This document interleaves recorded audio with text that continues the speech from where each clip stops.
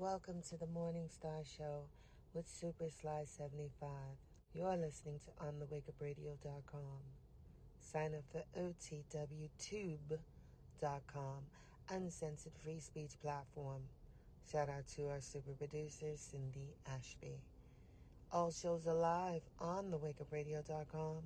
Catch replays on SoundCloud, Stitcher, Google Podcasts, Apple Podcasts, iTunes, Spotify, and iHeartRadio, as well as OTWTube.com. And now back to your host, Super Sly 75.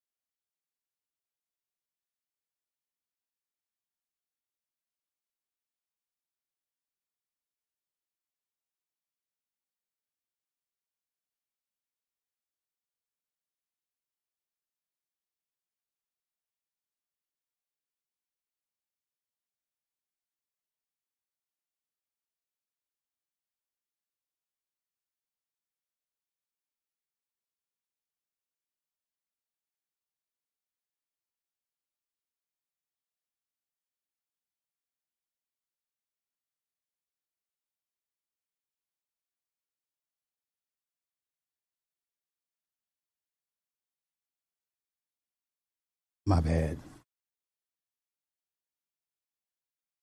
Okay. Shit. Come on, camera. Don't do this. There we go. There we go.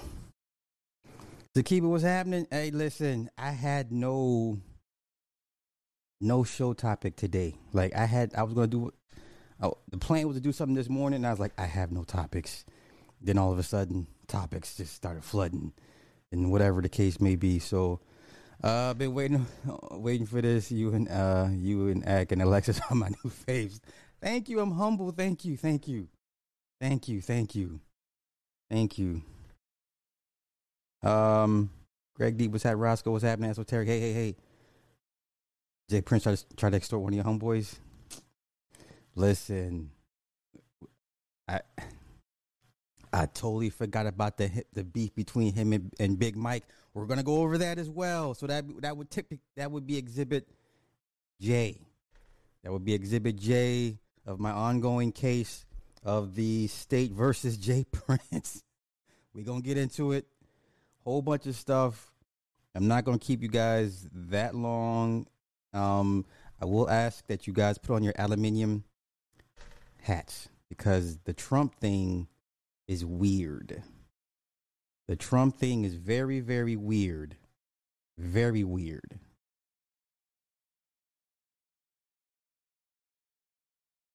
Very, very weird.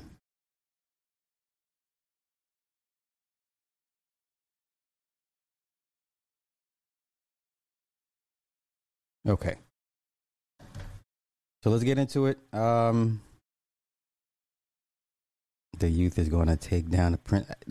Hey, Sarah, yo, between social media and pretty much it's the youth. I mean, yeah, these old heads getting up out of here. Getting them up out of here. Oh, listen, we're going to get to the Trump thing, and I fucks with Trump. But even I was like, this is too wild for me. We're gonna get to the Trump thing. Sakiba, thank you for being a member. Appreciate that. Yes, aluminium. Everybody put on the aluminium hats, fedoras, fezzes, kufis, church hats, all aluminium. All aluminium. So first things first, is anybody watching the new season of American Horror Story New York? Is anybody watching the new season of American Horror Story New York?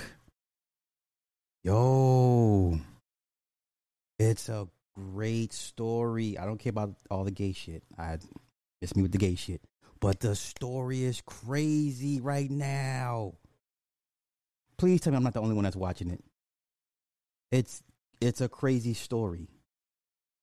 And I didn't even realize Zachary Quinto he plays Spock in the rebooted Star Trek movies. That's him, right? And then so they're all gay, and there's this murder mystery. There's a gay serial killer who happens to be gay, and okay, so the gay serial killer works for a gay fixer or a cleaner. Okay, this is New York, early 80s. They talk about Plum Island. They talk about how AIDS was engineered as a bioengineered weapon. I mean, they get into it in this series. It's fascinating, right? Fascinating. I get it. I know, but listen, it's deep.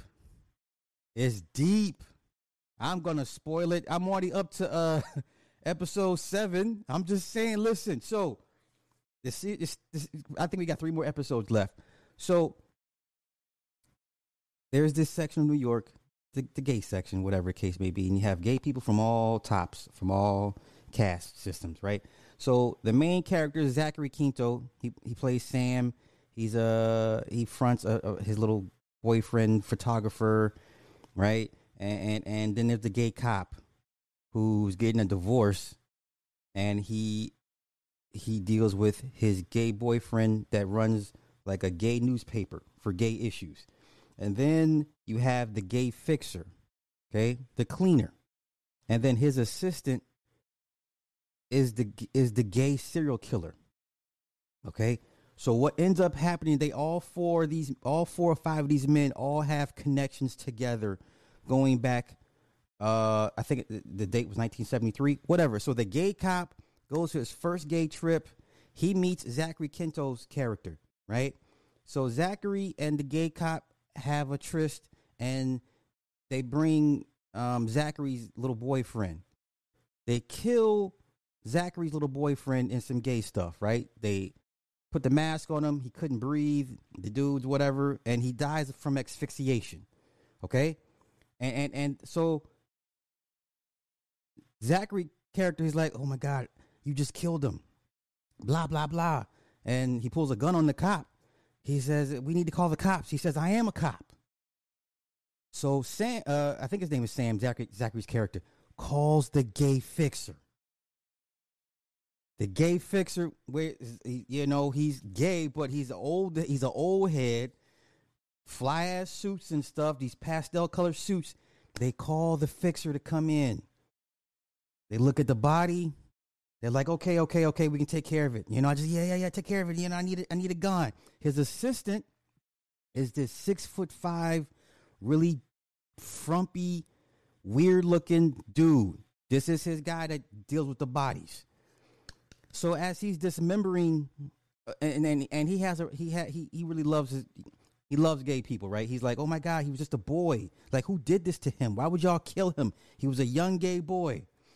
And the boss is like, man, just dispose of the body. Just do what you do, right? So as he's cutting the body up, he starts to enjoy it, right? We're talking about the assistant to the fixer. He starts to really enjoy it, cutting up the body. So the body's all cut up in parts. He cuts the head off with the mask on still, okay? And then subsequently, years later, so they're all bound by this secret. The gay cop, Sam, the fixer, and the fixer's assistant.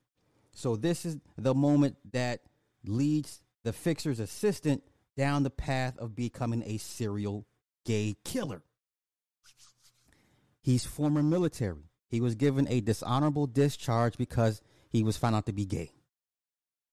Years later, some random gay couple finds the dead body from years prior with the mask still on, but now it's just skeletons. So you got the gay cop, his boyfriend that runs the magazine, just now finding this all out because they tell it in the flashback. Zachary Quinto's character, the gay fixer.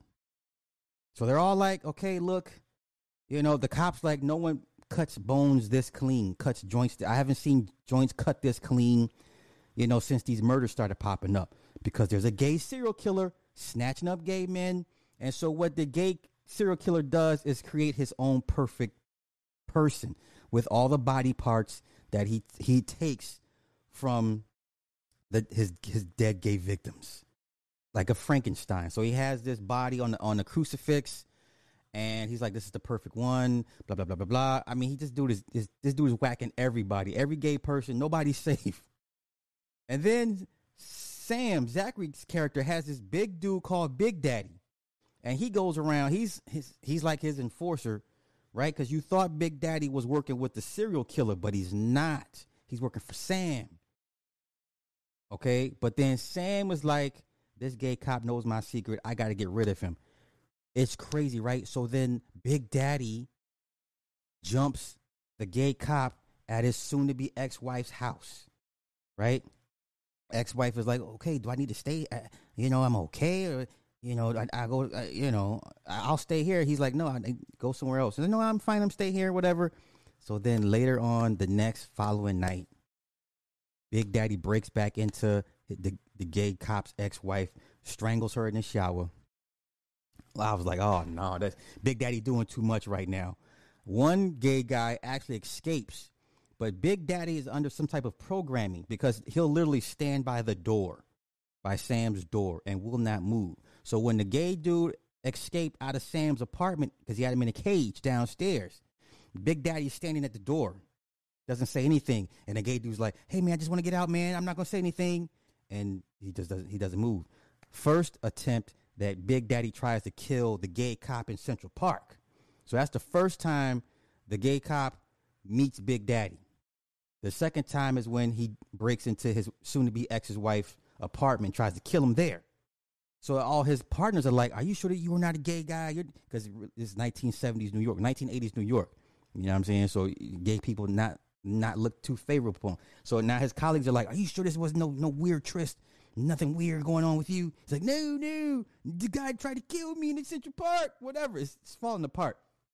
Get back to the beach with the dead body. So they all conclude there's a gay serial killer because they finally believe the cop now. Okay, so the fixer and the cop's boyfriend that runs the magazine, because they like, "Well, who do you use?"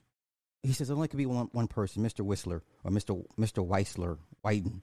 He's a nursing student or nursing aide, right?" He has his number. He calls him. He says, "Hey, I got a job for you right now." He said, "Well, I can't come right now because I'm kind of indisposed." He has two dudes lined up, ball and gag, tied up. He's about to murk him. He's like, "Well, I can't come right now. I'm kind of tied up." And he said, "Well, I need you. I really need you." The boss says, "It's got to get done." Fine. The gay fixer goes to the bar to meet the assistant, the serial killer, right? So before he gets to the bar, the gay fixer and Gino, right? The newspaper got it. He tells Gino, "Look, we're going to end this tonight. We're going to take him out tonight. We're going to end this. We're going to kill him and be done with him." That's the plan. That's the gay fixer's plan, to go in there and kill the assistant, right? He likes to spike drinks. So when he's sitting at the bar, gay fixer walks in, sits down at the bar. There's a drink waiting for him. So the gay fixer just kind of does this. He moves the drink to the side. He says, "Give me a whiskey." It was beautiful. It was a slick move because he knew what this dude does. Right? Anytime someone has a drink waiting for you, you're meeting him at the bar, don't take the drink. He said he just slid that motherfucker to the side. "Give me a whiskey." So the assistant knows what is going down. He says, "I gotta go to the bathroom." Gino's in the car outside. Gay fixer is at the bar. He pulls out a gun. He goes into the bathroom to go shoot the assistant. He goes into the first stall. There's nothing there. Here comes the fucking the assistant, drugs him from behind because the dude's 6'5", 6'6". The old man doesn't stand a chance. Walks him out the bar. Walks him out to the car. Gino in the other car sees the gay fixer drugged, being walked out to the car with the crazy assistant. Gino follows them to his work site. He calls his gay cop boyfriend, says, "Hey, I need you. Next week's gonna be fire. I'm in this. I'm in this series. American Horror Story, New York, I'm in this. Hey, look, all the gay shit I fast forward, I skip over, but it's a great story. I'm invested in this. I'm invested in this shit now. I can't be the only one watching this series. Now, fuck all that. Don't do that. It's a great fucking series. I skip all the gay shit, though. You know what I'm saying? It's a great series. So next week, you know what I'm saying? Anywho, all right, that's my first topic. Listen, they break down all the bathhouse shit because what they do back then, they had lounge singers in the bathhouses singing while you know what I'm saying? Like, it really broke down the culture of the bathhouse, the underground gay scene back then in the 80s in New York. Then you had the female doctor who's pregnant, got pregnant by her gay best friend. So then there's this activist, Sandra Bernhard. All my old heads, you remember Sandra Bernhard, the comedian, the female comedian. She was really raunchy back in the day. New York chick, tall, whatever the case, real sassy mouth. She's in this, she's starting to look her age, but she's been around for forever. So she's the activist. She's talking to the lady doctor about the whole Plum Island thing and how they're doing all these bioweapon genetic experiments on people with the blood. So she breaks down how now the doctor is starting to see rashes on all the gay men. This is the AIDS epidemic. So they're at the very precipice of the AIDS pandemic that's about to spring out in the early 80s. So now all her patients have low red blood cell counts. They have all these rashes on their skin. And now her baby, they did her blood work. Her baby has low red blood cell count now. So, okay, I'm invested in this. Okay.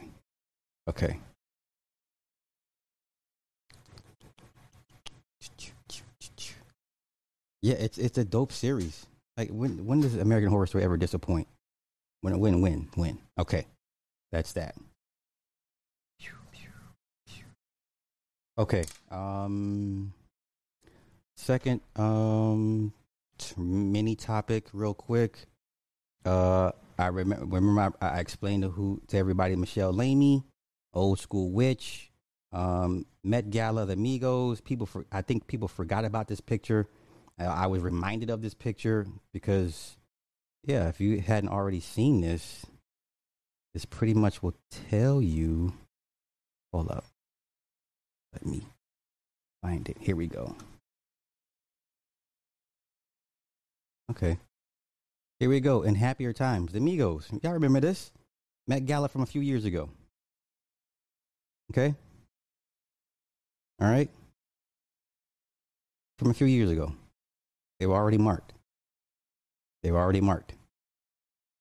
Okay? So this really shouldn't be anything new to anybody at this point. This should not be new to you. If these pictures are new to you, you're in the wrong class. I'm going to need you to turn the fuck around and walk right out and go back down to kindergarten. You're in the wrong class. This is old. Okay? Let me see. Nope, let me get rid of that. This is old. Okay? All right? Met Gala. All right? Okay. Moving on. Let's get right into Jay Prince. No. Let's do Denzel. Let's do Denzel first. So if you haven't heard, I was a little disappointed with Freak Show. Okay. I can see that.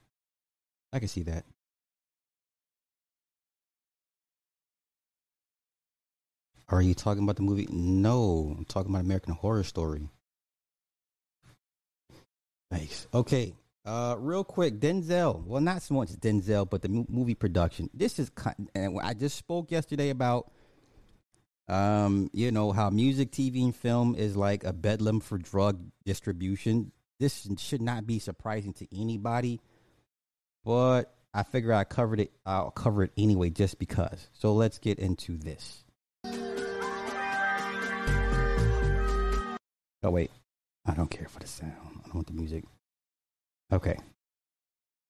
This is in Italy. Equalizer 3 is being shot currently in Italy, starring Denzel Washington. So let's get into it. Italian paramilitary police arrested 2 caterers working on Denzel Washington's The Equalizer 3, seizing 120 grams of cocaine during a raid on their hotel rooms. The drug bust took place Tuesday afternoon at a hotel near the town of Maori on the Amalfi Coast. It followed the sudden death of the production's head of catering. Okay. The Italian newspaper reported that the 55-year-old man collapsed upon exiting a local pub and later died of a heart attack. Several packets of cocaine were subsequently discovered in his pockets, leading police to suspect that there might be more drugs on the set of the Equalizer 3 production. During Tuesday's raid, Italian police officers placed 2 Roman catering workers over the age of 30 under house arrest on suspicion of drug dealing after allegedly seizing the cocaine from their hotel room. These are the production's photos. As you can see, the pair was detained after a private event during their day off and were not on set at the time. A third caterer was allegedly found to be in possession of a small amount of cocaine for personal use and had his driver's license revoked. Police also swept the area of the local port, which has been the main staging area for the film production. Okay. Director Antoine Fuqua is back for this one. Okay. There's no indictment on Denzel, but, this should not really be surprising to anybody because if you've been on enough film sets, you see some things. Okay. So this really shouldn't be too eye-opening for some folk. Okay. Okay.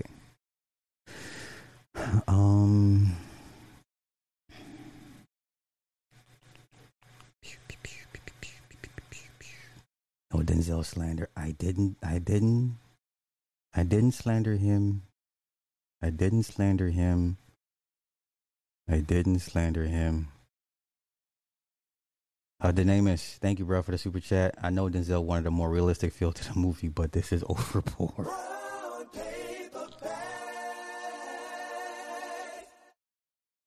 It is what it is, Nick. I'm used to it. No biggie for me.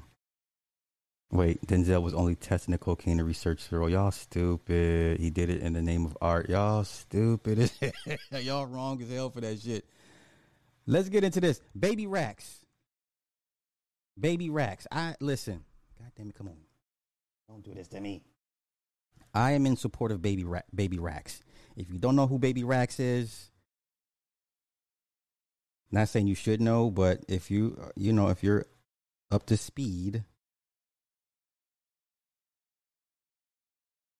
speed, in this hip hop thing over the last 72 hours, then you know who Baby Racks is. I support Baby Racks. Okay. In my opinion, Baby Racks really didn't do anything wrong. Maybe the timing was bad, but I get what he's saying. Okay. So let's get to Baby Racks. Yeah, he did, Edmund. I support Baby Racks. I know, a lot of you guys are like, who the fuck is Baby Racks? Okay, Baby Racks. Baby Racks responds after Gucci Mane signed and dropped him from his label in one day. Yes, it can happen, I suppose, if you say the wrong thing. So, how did we get here? And now, Baby Racks is not a nobody. Okay. He's not a nobody. If you follow underground, hip hop, you've heard of Baby Racks. He's had a couple big hits on his own and independent. Okay, here we go. Gucci Mane announced Wednesday, this is literally yesterday, y'all, that Baby Racks was signed to his 1017 Records and subsequently dropped in a matter of one day. Quote, congratulations to Baby Racks, first artist to get signed and dropped in a day, he wrote. That dude is not signed to 1017. Okay, that's what Gucci Mane said on Twitter. The bizarre turn of events came with no explanation from Gucci Mane, according to Double XL. Baby Rax responded to Gucci's tweet on his now private account. Says, congratulations to Baby Rax. Appreciate the video. Appreciate flying me and my team out. I appreciate that check Atlantic Records sent. Thank you, Gucci, he wrote, along with a deuces emoji. Okay. Rax also, this is the messed up part. Rax also shouted out to Yo Gotti, Jeezy, Pierre P. Thomas, and Rick Ross in the same tweet in an attempt to secure a new deal since he's a free agent now. Okay, but what happened? I'm going to explain to y'all what happened. Double XL reports Baby Rax posted a series of tweets which still include 1017 on the handle, where he made some inappropriate remarks about the city of Houston in the wake of the death of Takeoff prior to his dismissal from the label. This is all he said. He said, I'm definitely not fucking with Houston after. Don't book me because Baby Rax ain't coming. He said, y'all mad because I said I ain't coming to Houston, laughing my ass off. Fuck Houston. Now, poor choice of wording, possibly poor timing, but you know, if we keep saying rap is a dangerous profession, this man clearly said, you know what, I'll stay out of Houston for a good hot minute. What's the issue? What is the no? I support Baby Rax. Like I said, maybe poor choice of words, poor timing, but I support his sentiment. Okay? Which one is it? Is rap dangerous? Yes or no? If it's dangerous and an artist says, you know what, I'm not coming to that city. All right? Yeah. I think his heart was in the right place. His heart was in the right place. Okay? So I'll keep my eye on Baby Rax. I believe somebody will pick him up after all this blows over. Okay? But I think there was a rash decision on Gucci to drop him. Like, do you not forget the element that you, sir, that you came up in? Right? Right. He's cool with, and you know what? That's one of those, you check him and chastise your artist. You dropping them because, you know, the artist expressed legitimate fear for his life or safety coming to Houston. You think these other rap niggas ain't like, you know what? Scratch that Houston date. I know I got booked up. Scratch the Houston. Watch how many rappers not come to Houston over the next 3 or 4 months. Okay? Yeah. Watch how many rappers not come to Houston for the next few months. Okay? I stand with Baby Rax on this. Uh-oh. Doing overtime. Uh-oh. I'm sure it's after work traffic too. Uh-oh. Be safe out there. Sexy Red, what's happening? Let's see, on social media, there's a clip of a street dude warning to leave powder coke alone because it's getting cut with fentanyl worldwide. Listen, coke use is not going to stop. We can stop right there. Yeah, Baby Rax chose life. He chose life. Now, like I said, maybe the timing was bad. Maybe the choice of wording was bad, but I respect his sentiment. The man has a right. If you feel your life is in danger going to a particular city, the people that run the city can't control their wolves, can't keep their people at bay, then yeah, that's a problem. That's a problem for everybody. I don't think he was joking, but it needed to be said. So, all right. So now we're on this Houston thing. Yeah, I'm hearing that too. Partnership, right? Okay. Listen, when it comes to Jay-Z and ownership, those two words should never be in the same sentence ever again. The word Jay-Z and ownership should never, ever, ever be put in the same sentence together. Ever. Okay? Ever. Jay at best is going to be a minority owner, just like the majority of these artists that own teams. They're always minority owners. The only question is how much of a minority, what's their percentage? Okay? Gucci got mob ties. Yeah, somebody's going to pick Baby Rax up. Okay? Will mob ties get involved if more artists decide to skip Houston? they're going to have no choice but to. I honestly think this is a huge black guy for Houston. Not only for Houston, but once again for the Prince family. They're scrambling behind the scenes right now. You know they are. This is a huge black guy for them. Okay? If you cannot guarantee the safety of some of the biggest artists in hip hop, really? Okay? All right. And speaking of artists being in danger, let's revisit the J Prince versus Big Mike beef. Big Mike, Mr. Player. I totally forgot about this beef. That's how long ago it was. Shout out to one of the subbies that mentioned it in the comments because I totally forgot. We're going to revisit this beef. Once again, J Prince is a terror to his own community, to his own people. I present to y'all Exhibit J. Exhibit J, J Prince versus Big Mike. Let's get into it. I'm not going to hold y'all while J Prince is out here doing some Negro splaining. We'll get into his comments about what happened, what took place 48 hours ago. But right now, we need to go back into the time machine and revisit J Prince. Once again, y'all love mentioning small hats. Y'all love mentioning small hats, but y'all always overlook when Jay and Suge be putting hands on their own artists. You know what I'm saying? It got so bad at Death Row, cats was taking guns to the studio. And I will say for the record, I've been to Can-Am Studios. It was beautiful.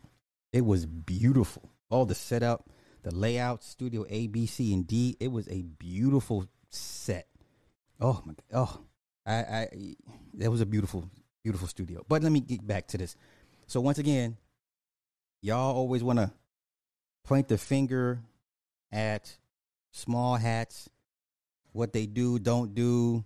Small hats will beat you up legally. And if they're gonna put hands on you, that's what they got fixers for. But you've never heard Lou Wasserman slapping up one of his actors or actresses. Okay, you know what I'm saying? Let's get into it. I'm here for it. Let me get up in these comments. Shout out to everybody that's in the chat. Shout out to everybody in the chat. Let's get into it. Okay. Yes, Big UA. This is all black folk. All black folk doing this to their own people. So I'm really over the small hat thing. Y'all just, a lot of these cats saying small hats just for clicks and views. Oh, look what they're doing now at the label. Stop. It's your own people. You sign your own people, you get treated worse. And they're on fire. Brooklyn. Yes, I heard Brooklyn hide your wives. If you're a Brooklyn Nets employee, hide your wives. Okay, let's go. Big Mike on why he left Rap a Lot talks about beef with Scarface and more. Now I remember him whooping Scarface's ass. I remember this because I had a cousin from Fifth Ward, and he would come to visit us every once in a while. And he happened to visit just right after this shit happened. He said, "Yeah," he said, "I remember him telling me this. Big Mike had whooped." He said whooped Scarface's ass. It wasn't a fight. He said whooped because Big Mike is a big dude. Scarface not a big dude. Let's go. Okay. In 2004, Michael Barnett was paroled and released from prison. This is in 04. Okay, this article is what year is this? This is 2012. This article is from 2012. This beef took place about 2003, 2004. Okay, if I remember correctly. All right, anywho. 2004, Michael Barnett was paroled and released from prison. The rapper known as Big Mike had served 3.5 years for torching a studio affiliated with Rap-A-Lot Records. Serious Business, Big Mike's 1997 LP was a critical and commercial success. I remember because I bought that tape. It was a cassette tape. But led to big problems between the rapper and his label. That offense was the culmination of simmering tensions between Mike and the venerable Houston label, on which he released his well-received solo projects and albums with Convicts and Ghetto Boys. By 97, his star had risen so high According to Mike, Rap-A-Lot wanted to lock him down under a long-term contract. The label attempted to make him an offer he couldn't refuse, and that's when the trouble started. Now 37, and once again, this is a pretty old article, in a new phase of his career, Mike has decided to tell his side of the story publicly for the first time. Many of his fans know about the arson, but they assume it was the result of a mental condition or drug addiction. This is untrue, he says, and he wants to set the record straight. The only way to destroy those lies, he goes on, is to tell the truth. Okay. Okay, after getting in trouble as a kid in New York, from New Orleans, I'm telling you, New Orleans is a different breed of nigga. I'm just saying. He moved to Houston and lived with his grandparents, and nowadays moves back and forth between the two cities. Okay. No. Hey, what Dr. Dre don't care about all that on death row. No. Okay, here we go. A Rap-A-Lot representative told him that Willie D was leaving Ghetto Boys and invited him to fill the spot. And so Mike returned to Houston and contributed to the group's 1993 LP, Till Death Do Us Part. Though it was a strong album and eventually went gold, at the time it was seen as something of a failure, coming from the heels of the group's commercial and critical pinnacle, We Can't Be Stopped. Mike was booted from the group shortly after he and Scarface had a physical altercation of some sort. Mike suggests Face was jealous over Mike's increasing fame, but Mike now had a platform to launch his solo career, and his first two Rap-A-Lot albums, Something Serious and Still Serious, cracked Billboard's top 40. The latter, released in 97, peaked at number 16 and demonstrated his commercial viability.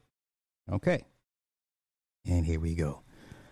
Around this time, Mike says he attempted to collect some money he was owed by Rap-A-Lot. He called the founder, Jay Prince, who said sure, he could have his money, but he always wanted him to sign a new record contract. This was news to Mike. His old contract hadn't expired, and besides, other labels were expressing interest in his services. Unsure what to do, he balked. Okay. Apparently, this didn't go over too well with Prince. Mike remembers their call being put on speakerphone, with someone lurking on Prince's end of the line barking threats. Do you know who you're talking to? Mike recalls the man saying something could happen to you. Okay, these are black people. There's no small hats in this. This is black people, black men. All right, let's continue. Mike tried to put the conversation out of his mind. That night, he fell asleep like normal in his house in a new Missouri City subdivision. Jeez. But in the middle of the night, as he laid next to his pregnant girlfriend, something woke him. Did you just tell me to get up? He asked his lady. She said she hadn't, so he laid back down, but sleep wouldn't return. Something felt eerie. He walked into the living room and sat down. After pausing for a moment, he lit a cigarette and began a conversation with his maker. Lord, I feel like somebody's plotting against me. Please watch over me. Don't let nothing happen to me. Okay. Mike then made the sign of the cross and leaned over to ash his cigarette. At that very moment, shots rang out and he heard the sound of glass smashing. A bullet penetrated the wall right behind him, where his head had been a moment earlier. He hustled out of the room, avoiding the bullets and injury. His girlfriend was okay too, thankfully, as were his children, who, against their routine, happened to be with their mother that weekend. Niggas ain't shit. Niggas ain't shit. I don't want to hear nothing about no small hats. I don't want to hear nothing about small hats.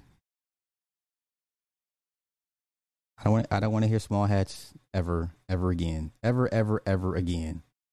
Ever. Okay? Something in that water. Hey, I'm getting caught up in the comments. We're going to continue with this story.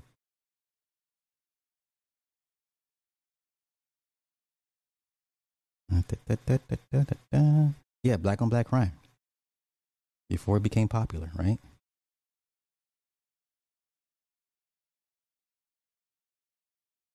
What? Ty City? Ty City? I was waiting for you or Third World Colombian. Y'all got the whole. Well, no, you're not in Houston, but Jay Prince. Come on, man. This is bad on Texas. We're going to continue with this story. Let's go. It was divine intervention, Mike thought. Today, he doesn't come out and directly accuse Prince or anyone at Rap-A-Lot or of orchestrating the shooting. Draw your own conclusions, he says. Calls requesting comment from the label for this story were not returned. This is not over. It gets worse.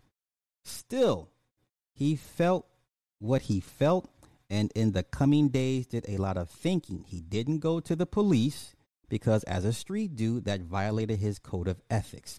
Though initially he intended to turn the other cheek, an encounter at a local club with a Rap-A-Lot security guard made him change his mind. Unprovoked, Mike says the man threw a drink at him, and so he threw a couple of his own right back. These people don't understand nothing else but guerrilla tactics, he remembers thinking, growing angry. All of that took me away from being Big Mike. It was just Mike again. Shortly thereafter, he made a decision that would dramatically alter the course of his life. He attempted to burn down a studio used by Rap-A-Lot as well as the Imprint's headquarters. Mike wouldn't go into details about the evening, but was quickly pinched for the studio fire. He served time in various spots around West Texas and was released a little more than halfway through his 6-year sentence. It's hard to think about it now because I lost so much of that off one event.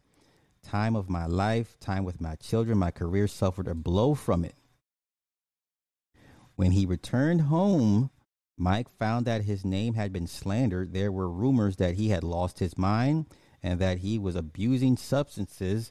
Neither was true. He contends and adds that he has finally gone public with this story to clear the air.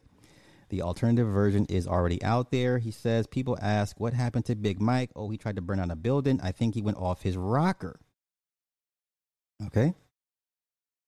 He said, insisting that he's not bitter, he maintains that his faith in God has helped him accept and even feel grateful for the hand he was dealt.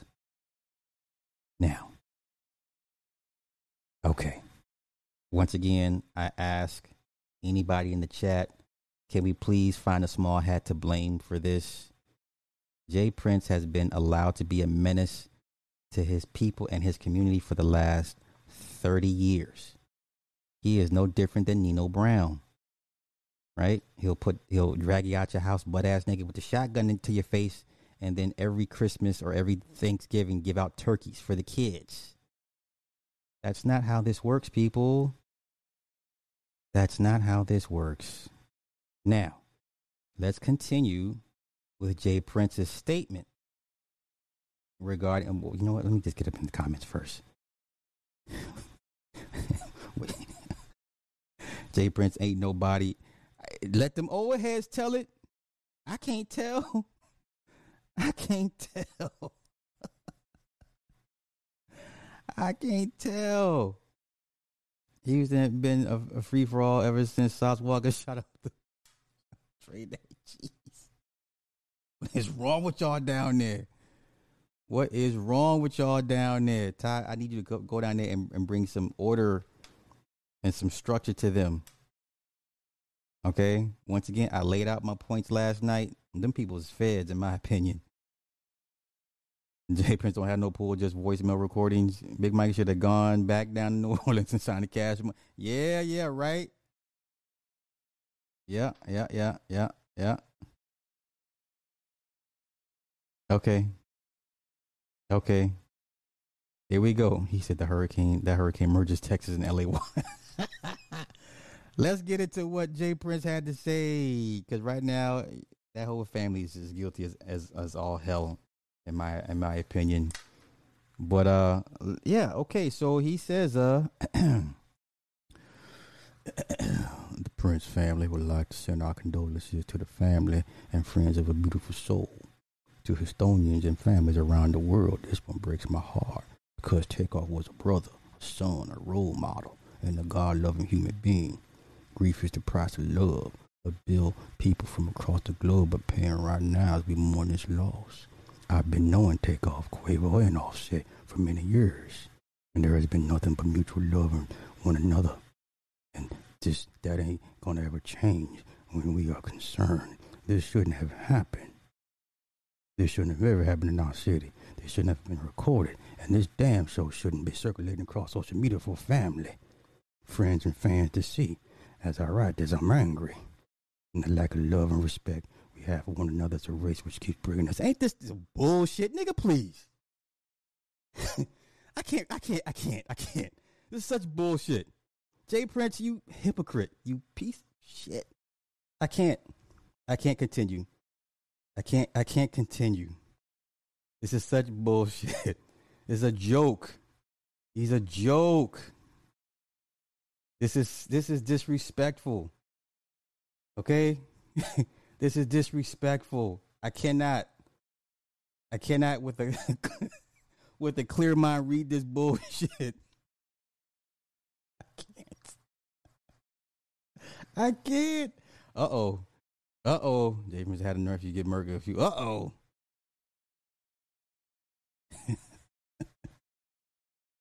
Wait, Southside Big Steppin'. See, once again, they gonna learn today. He says, y'all better leave Jay Prince's name out. Y'all clout chasing. I seen him go quiet and people simply started dropping, so just be happy. He's speaking. Nigga, do you know who I'm married to? You think I give a fuck? You think I'm worried? Nigga, I got access to Boris. Okay? I got access to Boris and Draco. I'm not worried about none of you niggas ever. I'm not worried. These dudes don't have American names. I'm not worried. All right? This is the power of social media. You cannot win. You cannot win. You know what? Let's continue. Yes. He really thinks he's the Godfather. Yeah. Hey, look, he wants some airtime. I'll support the way Jay Prince conduct Texas business. Well, you continue to go do that the fuck off my page, please and thank you. Matter of fact, won't you copy the link to this live stream and forward it to his ass?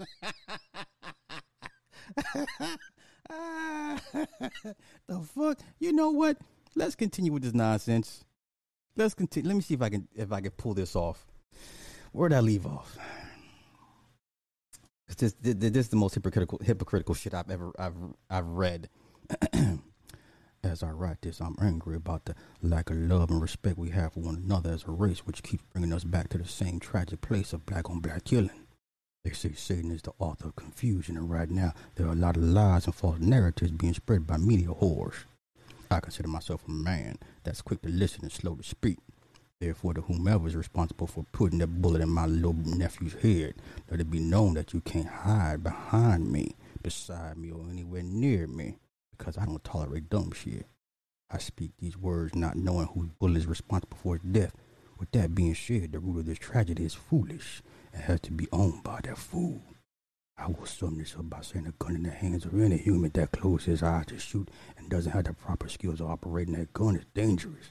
And the results usually end up innocent people who had nothing to do with the altercation being shot at. Nigga, y'all believe this? Are you listening to this nonsense? Are you listening to this nonsense? Wait, where'd it go? No, get out of here, Hulu. No, go back. Ah, damn it. There we go. Okay. Boop. Are y'all listening to this foolishness? Because I cannot. You fucking right. Listen.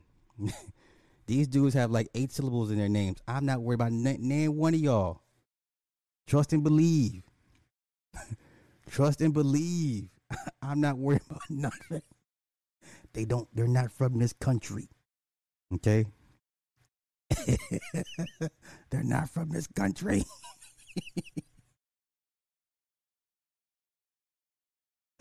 They're not from this country. It sounds like a damn Western. All right. Natasha, hey, thank you. Character appearing from behind the cloud said, hi.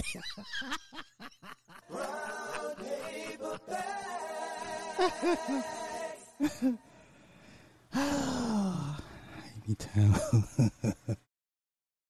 That's right, DJ Ready Red. Yo, I totally forgot about him. Yeah, yeah, yeah. Yeah, yeah, yeah. Yeah, yeah, yeah, yeah. Okay, you know what? Let's continue with this. Let me try to finish reading this for y'all. Good Lord. I don't know where this is. Okay, man.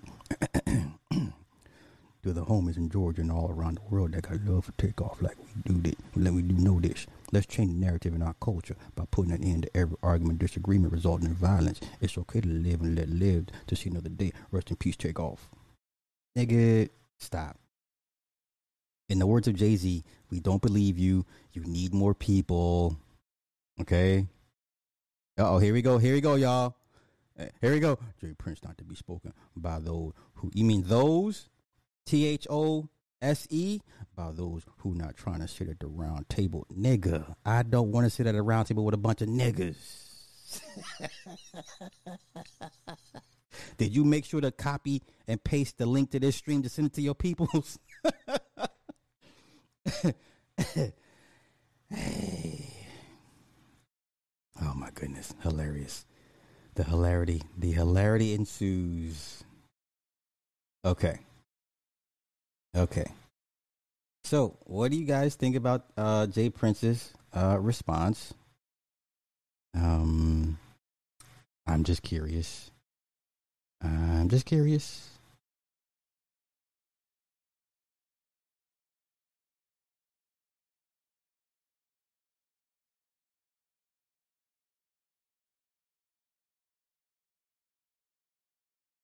Okay, I found this on Twitter. Okay, so this also talks about the Big Mike situation briefly. Okay, wait. Let me pull this up. This is old. This motherfucker got all the fucking tea. Here we go. I found it. I found this. Oh my God, I found it. Let's go. All right. Okay, this is Exhibit K. Exhibit K. The People versus Jay Prince. I found the story. Shout out to this motherfucker right here on Twitter because he got the story I was looking for. Oh my goodness. Brother bless you. Thank you. Y'all ready? Here we go. Okay. He got he got all the motherfucking this dude, he has to be from there. Okay, you ready? Here we go.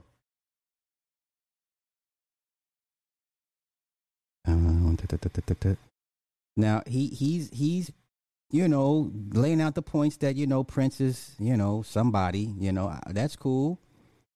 Okay, so here we go. Many of you asked me to do a thread on him, so tune in. Hopefully you get a better understanding of why what he says usually goes. Let's go. Okay.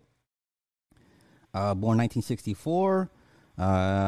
Grew up in Fifth Ward. Very poor. Started Rap-A-Lot Records in 96. Okay, and he put together the group Ghetto Boys, blah, blah, blah, blah, blah. At the time, Scarface and Willie D were not in the group, right? Because there was another dude named Action. Right, them old Ghetto Boys first recordings. There was another nigga named Action, and I liked him. I thought he was decent. Let's go. Okay, 88. Jay Prince discovered Scarface. He knew Willie D from around the way, and asked if he could come together with a group. Bushwick, who was in the original Ghetto Boys. Okay. Let's go. Hey, here we go.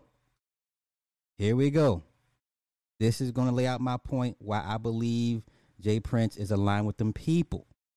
In 1988. At one of the car lots he had, police retrieved 20 bricks of cocaine that was found in one of his cars. The people that were around him got arrested and were sentenced to 10 years or to years in prison. His brother, Sir Rap-A-Lot, who he named the label after and who was supposed to be the face of the label, also went to prison because police found the cocaine in Jay Prince's car. It automatically placed him on the DEA's radar. This is going back to 1988. This is the Black Whitey Bulger. This is the Black Whitey Bulger. You've been aligned with these people since 1988. Don't tell me any different.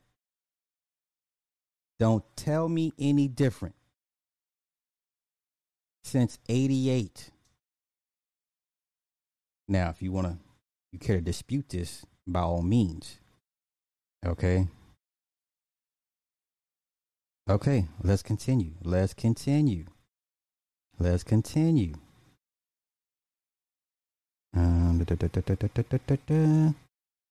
Okay, 88. He lived in New York for a little bit. I went back to Houston. Okay.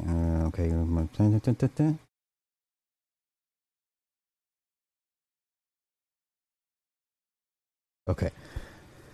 1991, Pimp C's mother was in her living room with UGK. Someone rings the doorbell. Pimp C and Bun B notices that it's Jay Prince, so they run to their bedroom. Pimp C's mother lets Jay Prince in.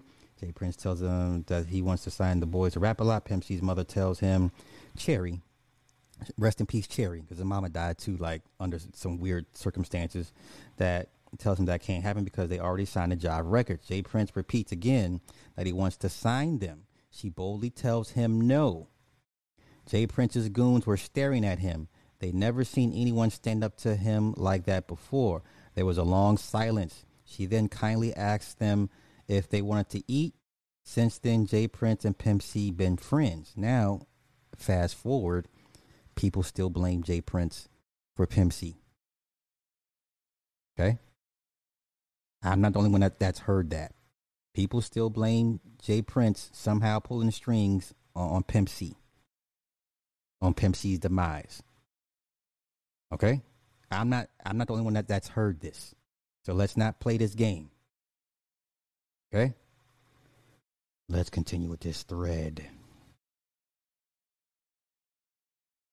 Suge Knight used to be Jay Prince's bodyguard whenever he came to Los Angeles. Suge was influenced heavy by Jay Prince because of their artists always collaborate without issue. Book wish. Okay.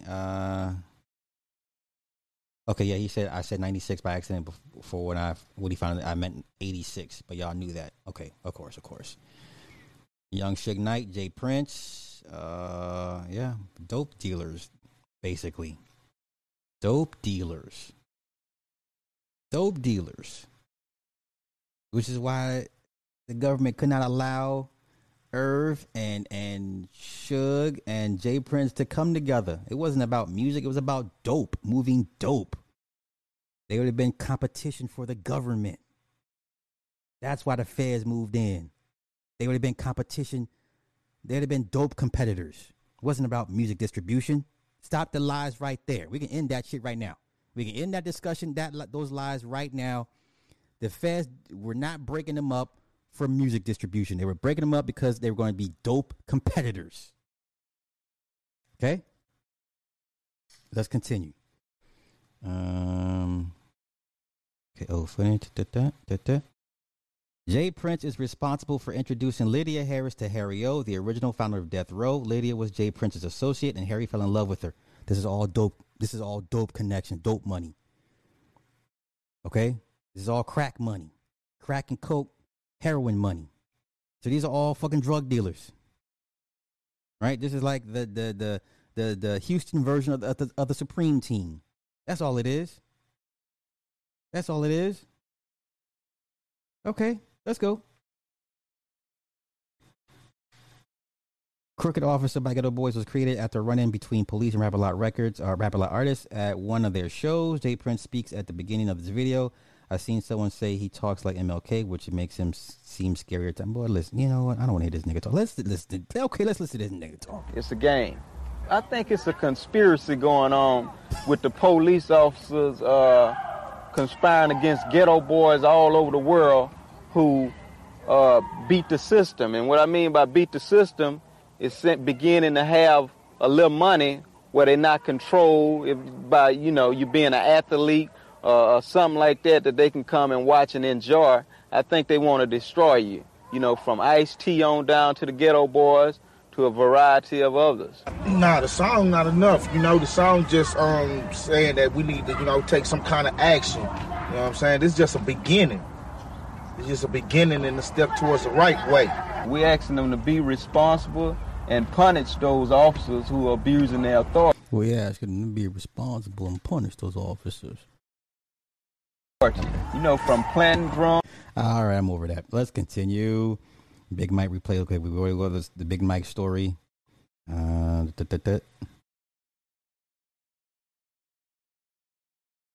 Okay, so the convicts. He's in a group with the 3-2 called the Convicts, who were also signed. They died in 2016. 3-2 was the one who came up with the phrase "G's up, hoes down," which he gave to Snoop. Oh, so Houston did that. Okay. So shout out to our RIP to 3-2 was the one who came up with the phrase, and he misspelled phrase, but that's okay. We're gonna forgive him. "G's up, hoes down," which he gave to Snoop. Shows the Rap-A-Lot Death Row correlation. And this is when he talked about Big Mike. Okay, Big Mike. Okay, we already broke that down. J. Prince always had a lot of goons by his side who were always loyal to him. Okay. And J. Prince tried to mediate the situation by getting Pac, Suge, Diddy, and Big together, but Pac got pissed and walked out. And that's when he got into boxing management. This is young Pretty Boy Floyd. Well, that boy was nasty. Pretty Boy Floyd is a far better boxer than Money. All right, Pretty Boy Floyd, people tend to forget in his first 30 fights, he had 20 knockouts. How come motherfuckers never give Floyd his proper credit? Like, Floyd will put you on your ass if he wanted to. Okay? Pretty Boy is a far better boxer than Money. Floyd, before the hand issue, because he had bad hands like his daddy, but first 30 fights, he had 20 knockouts. Floyd was nasty. Anywho. And then goes into the issues with Floyd. Let's hear it from Bob Arum, the small hat. Let's small hat. Bats.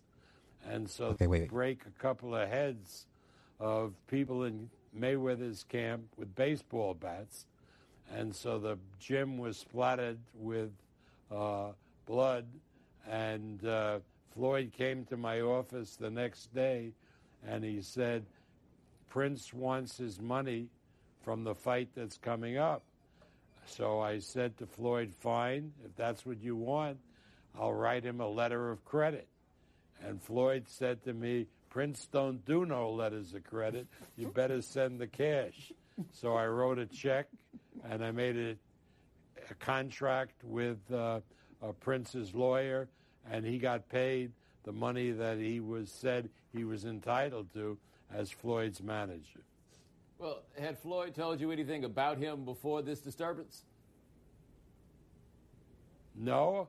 I had met Prince while he was Floyd's manager, and he conducted himself very businesslike, very well, and I've dealt with him since, and he's been a man of his word. So I have no complaint with James Prince. What the falling out was, if there was a falling out, that's between Floyd Mayweather and James Prince. And, man, I haven't been in this business for 50 years, so I'm going to end up. Bob, stop lying. You at one point just got rid of Terrence Crawford. You said Terrence Crawford lost you money on every fight you promoted for him. All right, that's from the chief small hat, Bob Arum. Okay. Now here's what I did not know. And once again, shout out to at Valtown on Twitter. He says people didn't know that throughout the 90s, before he got into the sports management thing, J. Prince was on the run for almost 12 years. The whole 1990s, he was on the run. One day, he got pulled over by two police officers. One was known for killing people on the job. They let him go with a warning. The officer said he was swerving, so J. Prince called Maxine Waters, and both officers got demoted. One got fired, and the other got a desk job. Don't fucking play with me. He's with them people. And this nigga still here. Look at this, y'all. While y'all trying to get my homie the RICO charges, this breaking my heart. Y'all bloggers hate a black man with mob ties and street power. Nigga, if you only have power over your own people, you have no power. I'm sorry. Bragging about having power over black people is nothing to brag about. I'm sorry. Do this to some white folk.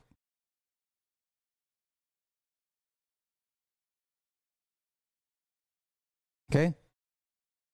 Do this with white people. Do this with some Arabs. Do this with some Asians. Do this with some Mexicans. Do this with somebody that doesn't look like you. That doesn't have a broad nose. Okay, and extra melanin and you know. Do this with somebody not black.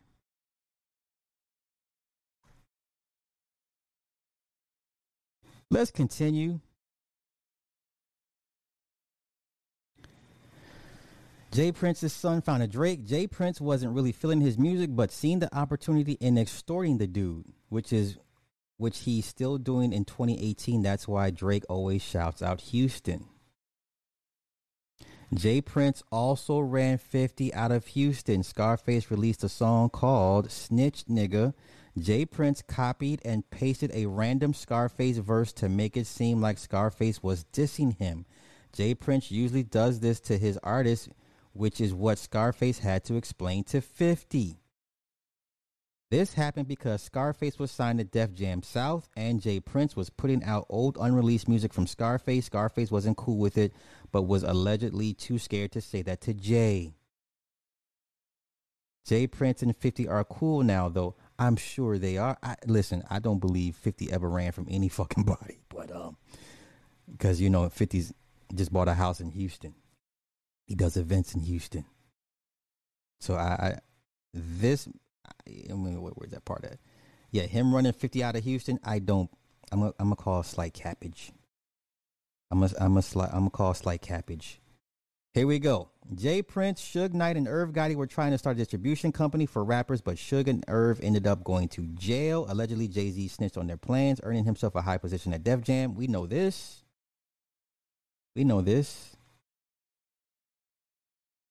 Okay. All right. So we have a picture here. Big Chief, Denzel, and Jay Prince in 94. Jay Prince, Scarface, Chuck D, Professor Griff, Bushwick Bill, and Brady Red. Okay. All right. And that's it. Now, after all this I laid out for y'all for the last 2 days in a row, if you still, you're free to believe what you want. Once again, my job is not to change anybody's religion. That's not my job. That's not my job. Okay? I'm just here to...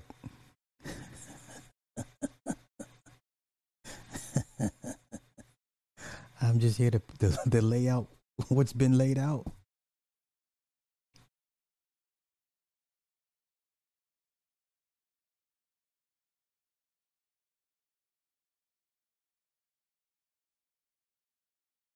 Yeah, Pretty Boy was aggressive in the ring. People need to go back and watch those old fights, man. He was aggressive. All that people keep claiming, he runs and no. Adrian, thank you for the super chat. Good Jay Prince imitation.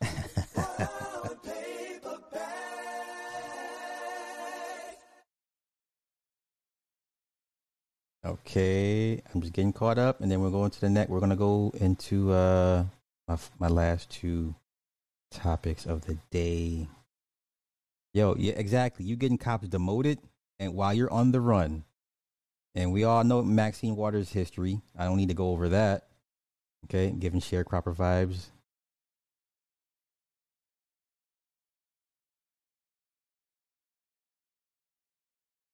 Okay.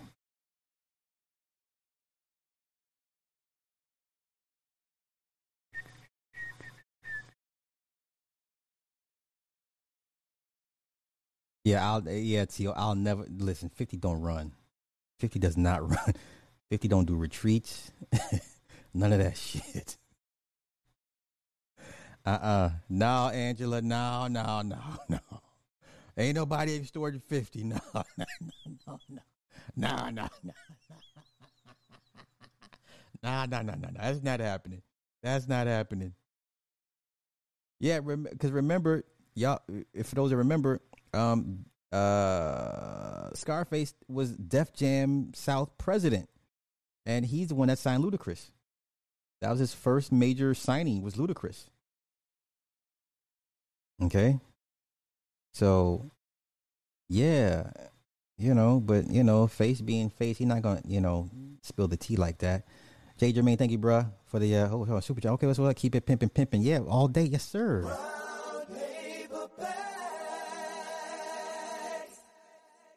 Nah, I didn't check his outfit. Okay, now let me kind of go a little left here. This is where everybody put on your aluminium hats, fedoras.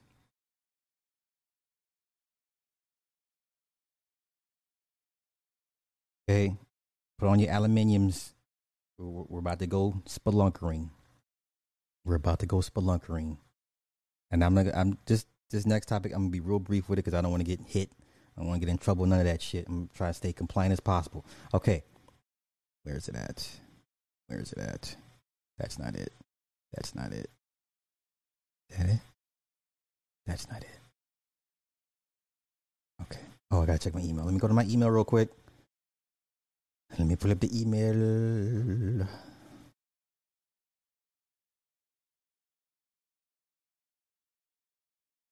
Okay. Oh, yeah. Here it is. Okay, that's one. No, that's not it. Don't want that one.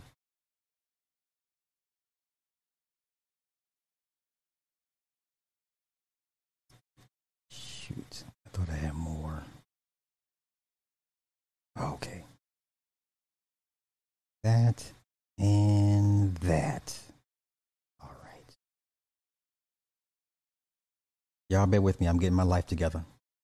I'm getting it together. The trash. Okay. I'm going to talk real brief, but it's nothing y'all haven't already seen or heard. I just, y'all know me. I'm weird like that. Okay. I can go in the trash.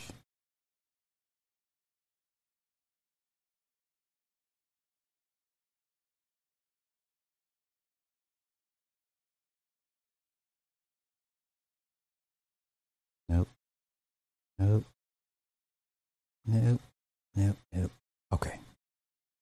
Okay. I'm going to talk real brief. Really, really brief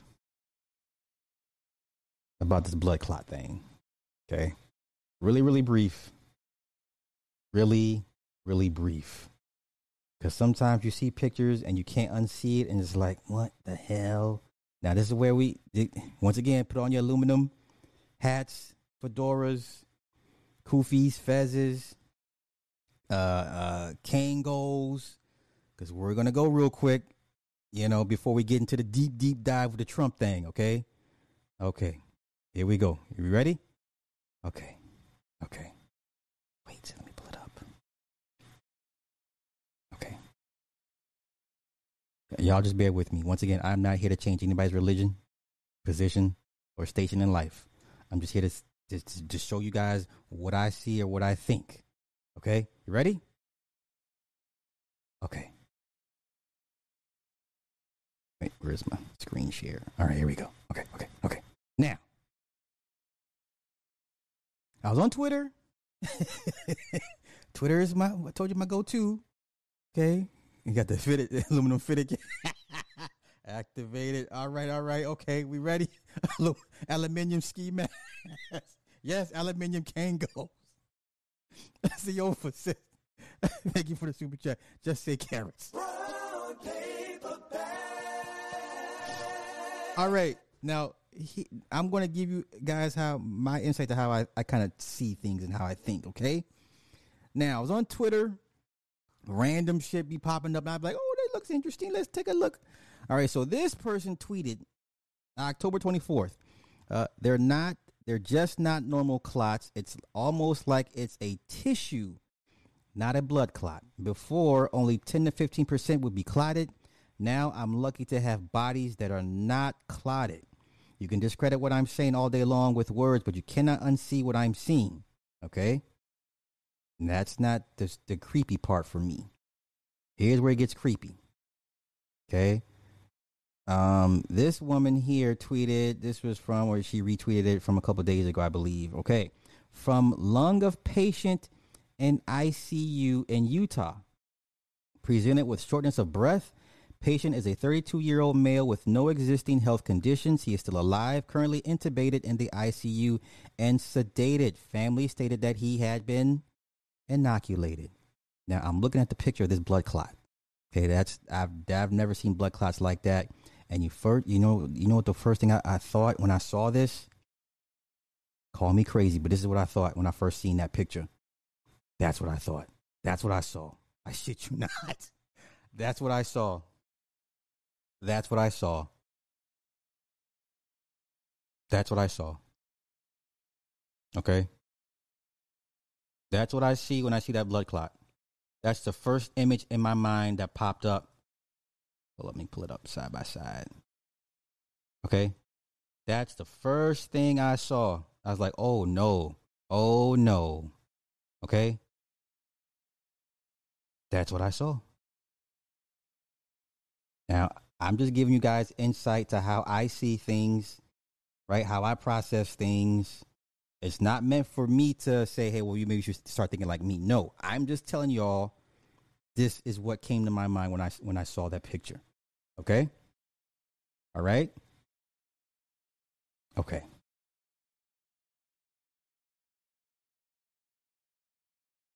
Now, once again, we're going to go deeper. We're going to get to the Trump thing. We're going to get to the Trump thing. Are you ready? All right. Now let me go ahead and exit all this out. We're going to get to the Trump. And once again, take everything I'm saying with the biggest piece of grain of salt that you can carry with you. Okay, let me get my things lined up real quick. Okay. Now, once again, you got to kind of walk. We're going to take this slow, and as we go deeper and deeper, all right? Okay. Ready?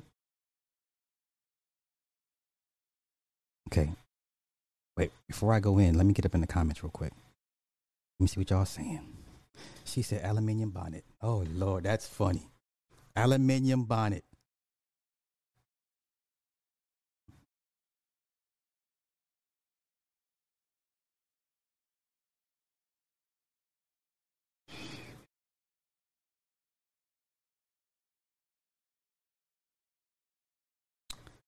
Okay. Let me cover these comments.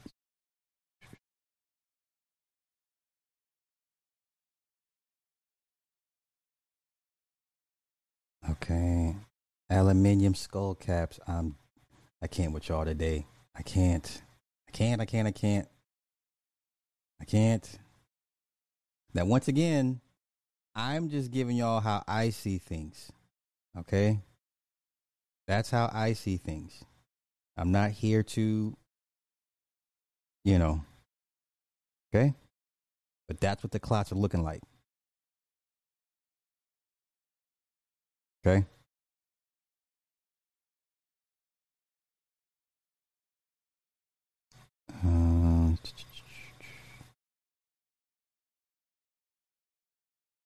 Okay.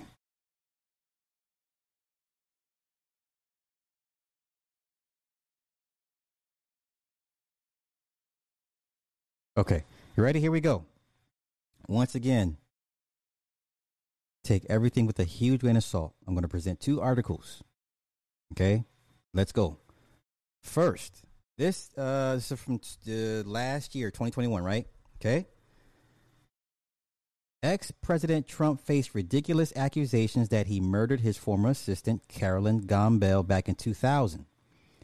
His alleged motive was silencing her after she threatened to tell reporters about their affair and that Trump had gotten her pregnant. The accusation was made by God on Twitter.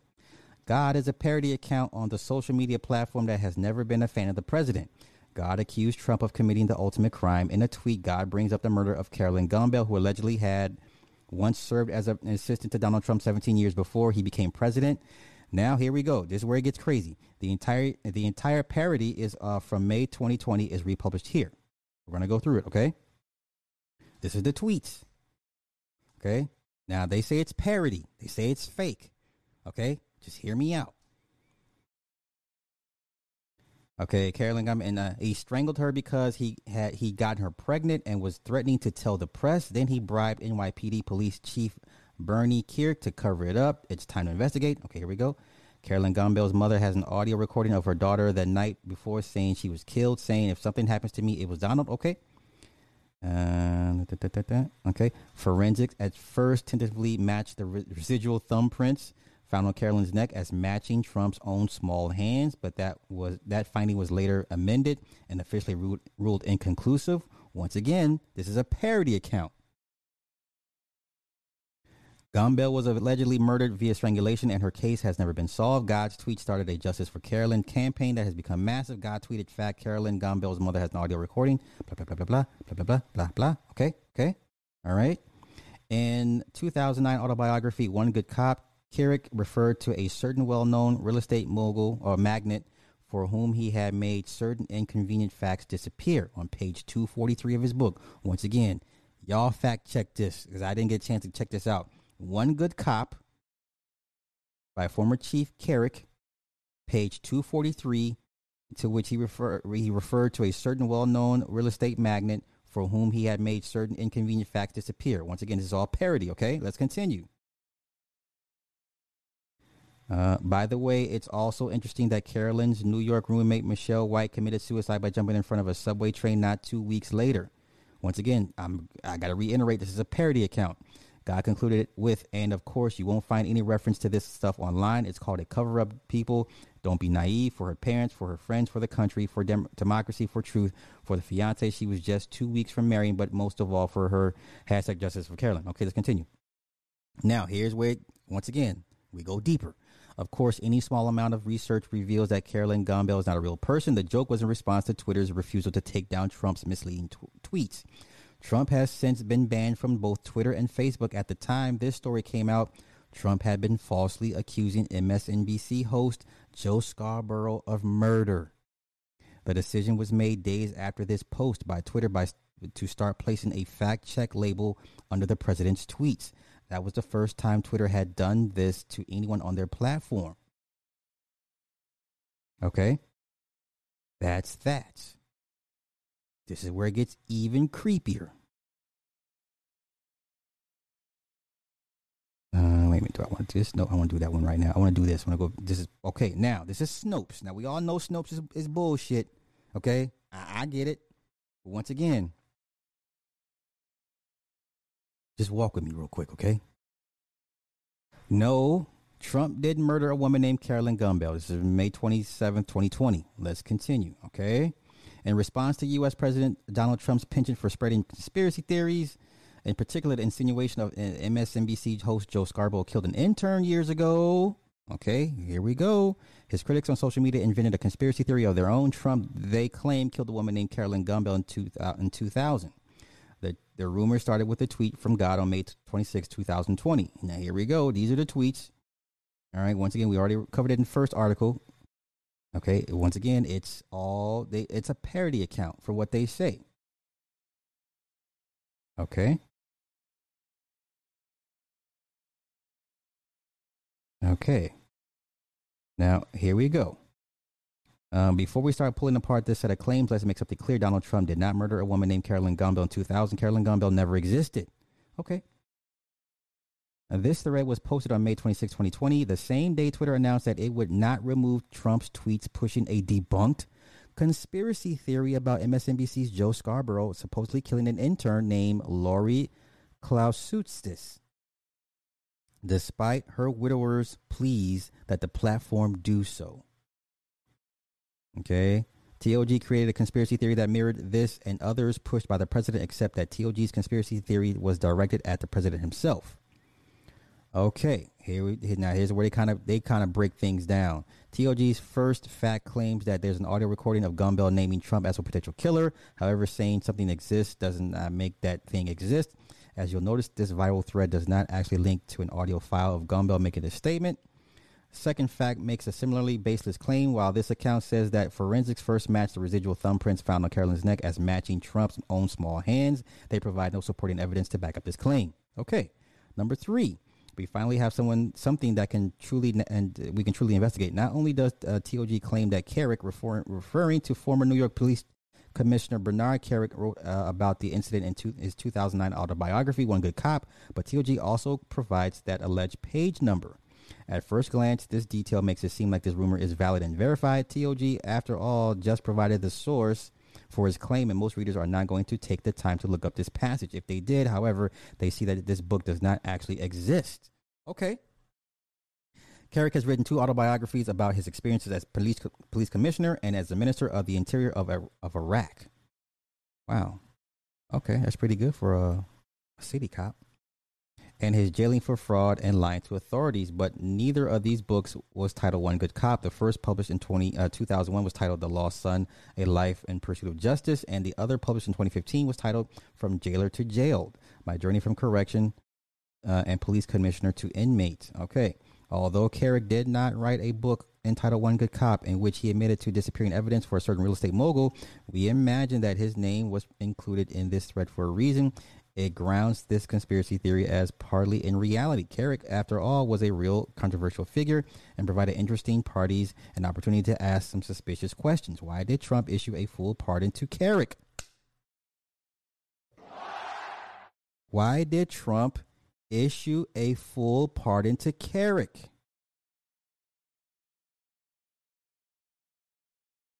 While TOG did not make this specific accusation, the account did provide just enough information to let people start drawing their own conclusions. The fourth fact, the death of Michelle White.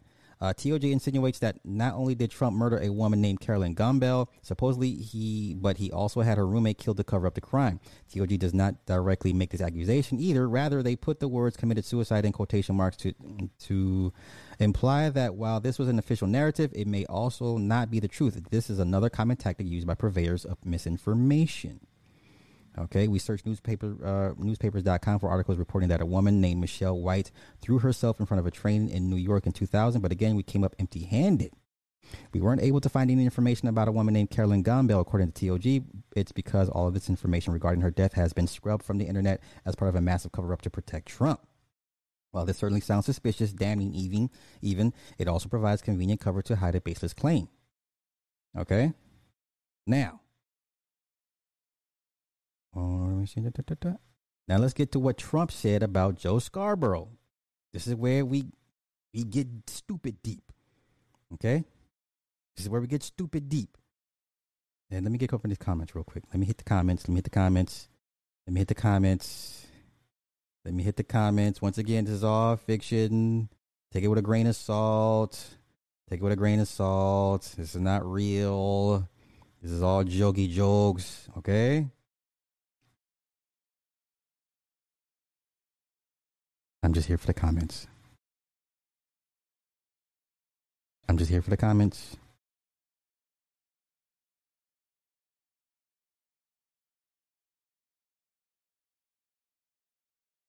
Okay.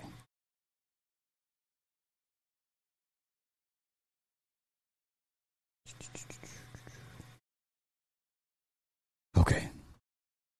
Ready? Here we go. Did Joe Scarborough murder an intern in 2001? They say no. In May 2020, President Trump repeatedly insinuated that MSNBC host Joe Scarborough had murdered a woman. The president, just like the TOG Twitter account, made outlandish and evidence-free claims, asking leading questions, and provided just enough detail to let his followers start connecting imaginary dots. He tweeted, this is from Trump's official Twitter, a blow to her head, body found under his desk, left Congress suddenly, big topic of discussion in Florida, and he's a nut job with bad ratings. Keep digging, use forensic geniuses. Okay, and here we go, May 12th, 2020 at 5:54 a.m. He says, when will they open a cold case on the psycho Joe Scarborough matter in Florida? Did he get away with murder? Some people think so. Why did he leave Congress so quietly and quickly? Isn't it obvious what's happening now? A total nut job. Psycho Joe Scarborough is rattled not only by his bad ratings, but all of the things and facts that are coming out on the internet about opening a cold case. He knows what is happening. Comcast should open a long overdue Florida cold case against Psycho Joe Scarborough. I know him and Crazy Mika well. Used them beautifully in the last election, dumped them nicely, and will state on the record and that he is nuts besides bad ratings. Now, the woman in question, Lori Klausutis, who died in 2001 reportedly as a result of a heart condition, but this is not a cold case as Trump claims, and MSNBC host Joe Scarborough is not a murder suspect. In fact, Scarborough was hundreds of miles away at the time of Klausutis' death. Okay? All right. Now, for those that, are too lazy to look themselves, I'll look it up for you. Here we go. He asked Twitter to remove Trump's false tweets about his dead wife. Twitter refused. Display for me.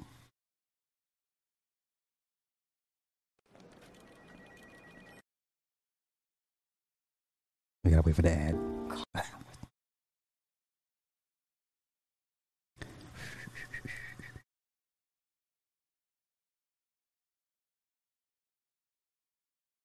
Just waiting for the ads.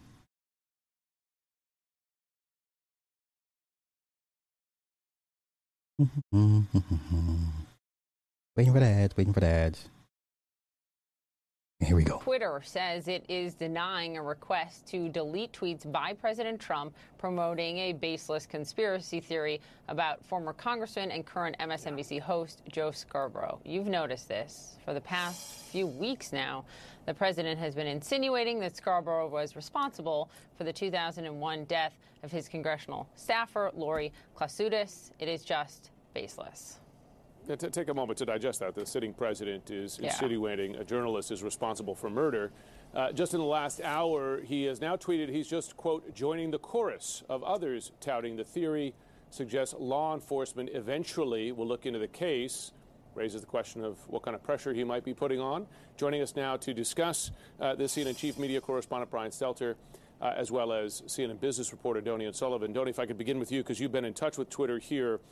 They say they're not going to delete these tweets. They're working on stuff that may eventually deal with this sort of thing. I'm just curious, if this doesn't meet the standard, an accusation of being involved in a murder, what is the standard then for unacceptable conversation on Twitter? Yeah, that's right, Jim. Twitter this morning telling us that these tweets do not break its rules. Here's the statement that they gave us. They said, "We're deeply sorry about the pain these statements and the attention they are drawing are causing the family. We've been working to expand existing product features and policies so we can more effectively address things like this going forward, and we hope to have those changes in place shortly." So that is a very big, we're sorry, but we're not going to do anything about it. And they're also not telling us what these supposed changes to their policies and products are going to be, or if we'll ever really see them. So really, I think this is also just, I think, reflective of a much wider issue. I mean, you read the letter from that poor widower, and there's so much cyberbullying on Twitter's platform. Some of it obviously coming from the White House, but there are so many victims of online abuse like this, and they just feel absolutely helpless and have nowhere to turn. And even in a high-profile case like this, Twitter is saying we're not doing anything about it. Yeah, I mean, Donnie, you've been at the forefront of reporting on that cyberbullying, from so many folks, even tied to COVID, the piece you brought us a few weeks ago. Brian, you got the letter from the widower, this plea. Yeah, this is from T.J. Klausutis. He was married to Lori in 2001 when Lori died in Joe Scarborough's congressional office in Florida. Now, Scarborough was in Washington at the time, but even though he was many states away, there was this conspiracy theory that claimed Scarborough was responsible for Lori's death. It turned out Lori had an undisclosed, undiagnosed heart condition, and that's why she fell and hit her head and died in the office. And TJ's letter, the widower's letter, says, this is something that's haunted him ever since because the conspiracy theory guys have been after his family ever since. So it's always been a struggle for this family. And now the president's making it even worse. TJ writing in part, "The president has taken something that does not belong to him, the memory of my dead wife, and perverted it for perceived political gain." That is ultimately what this is about. It's about the president sinking to yet another new low, trying to punish Scarborough because Scarborough is tough on TV and a critic on TV. by dredging up the most crazy conspiracy theory from the fringes of the internet and then making it more mainstream. And, it's not just on Twitter. It's on Republican leaders as well. It's on White House aides. It's on members of Trump's own family to have decency. But we haven't seen any from it. In fact, we've seen the president tweet about this twice again today. Twice. Okay. What say y'all? What say you guys? And matter of fact, one more shot. It's all, you can find this all on Google. All the tweets he made about the situation, whatever the case may be. Once again, I'm not here to change anybody's religion, perspective. I'm just laying out some shit that, I'm just like, my jaw was like, wow. Okay. I'm sitting here with you guys like, I forgot all this shit was taking place. Right? I'm just sitting there like, you know what I mean? So, yeah. Who was the intern that got killed like 15 years ago?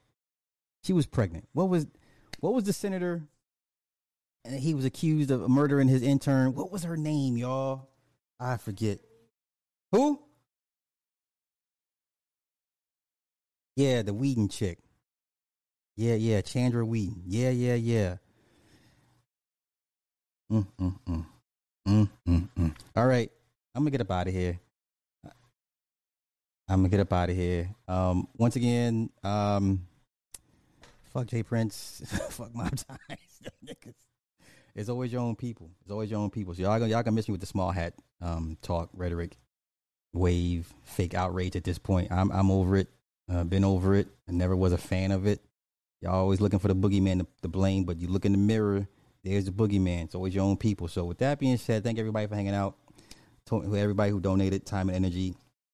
Shout out to whoever butthurt Houstonians that came through, whatever the case may be. I'm sorry, but you guys, he's feds. I'm sorry. Allegedly.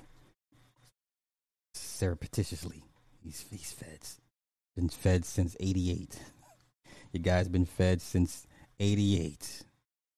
All right, so they still talking about Seth Rich? Okay, yeah. Yes, indeed.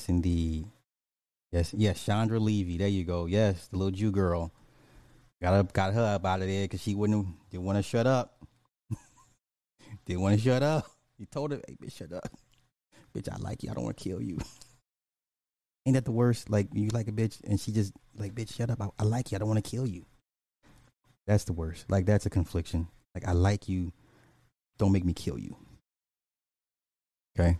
So, yeah, aluminium do-rag. Indeed. So, I'm going to get out of here. Thank everybody for hanging out. I don't know what I'm going to come up with for tomorrow. Hopefully, it's just as riveting. And hopefully, you guys will come back for more. With that being said, y'all have a good one. Peace. Welcome to the Morning Star Show with Super Sly 75. You're listening to OnTheWakeUpRadio.com. Sign up for OTWTube.com, uncensored free speech platform. Shout out to our super producer, Cindy Ashby. All shows are live on TheWakeUpRadio.com. Catch replays on SoundCloud, Stitcher, Google Podcasts, Apple Podcasts, iTunes, Spotify, and iHeartRadio, as well as OTWTube.com. And now back to your host, Super Sly 75.